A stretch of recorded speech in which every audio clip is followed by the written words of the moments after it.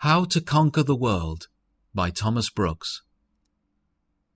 Perhaps the world, the smiling world, or the frowning world, the tempting world, or the persecuting world, lies as a heavy stone or burden upon your heart, as it does upon the hearts of thousands in these days.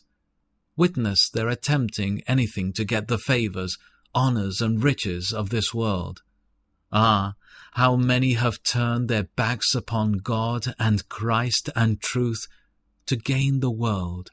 How will you get this burden off? Only by exercise of faith.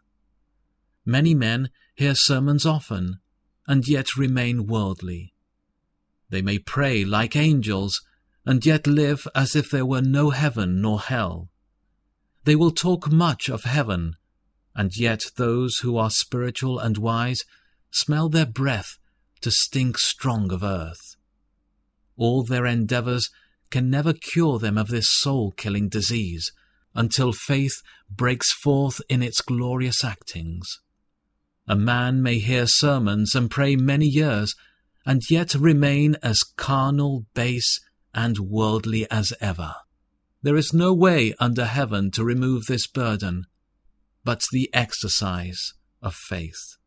For everyone born of God overcomes the world. This is the victory that has overcome the world, even our faith. Who is it that overcomes the world?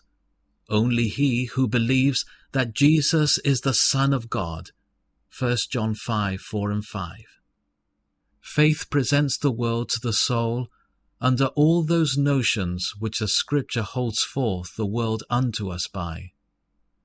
The Scripture holds forth the world as an impotent thing, as a mixed thing, as a mutable thing, as a momentary thing. Now faith comes and sets this home with power upon the soul, and this takes the soul off from the world. Faith causes the soul to converse with those more glorious, soul-satisfying, soul-delighting, and soul-contenting objects. Now when faith is busied and exercised about soul-ennobling, soul-greatening, soul-raising, and soul-cheering objects, a Christian tramples the world under his feet.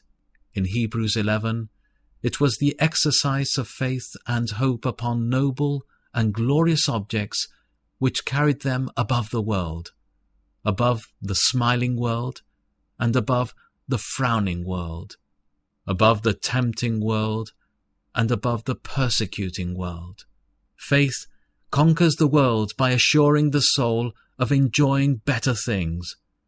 Men may talk much of heaven and of Christ and religion, but give me a man who does really and clearly lives under the power of divine faith, and I cannot see how such a one can be carried out in an inordinate love to those poor transitory things.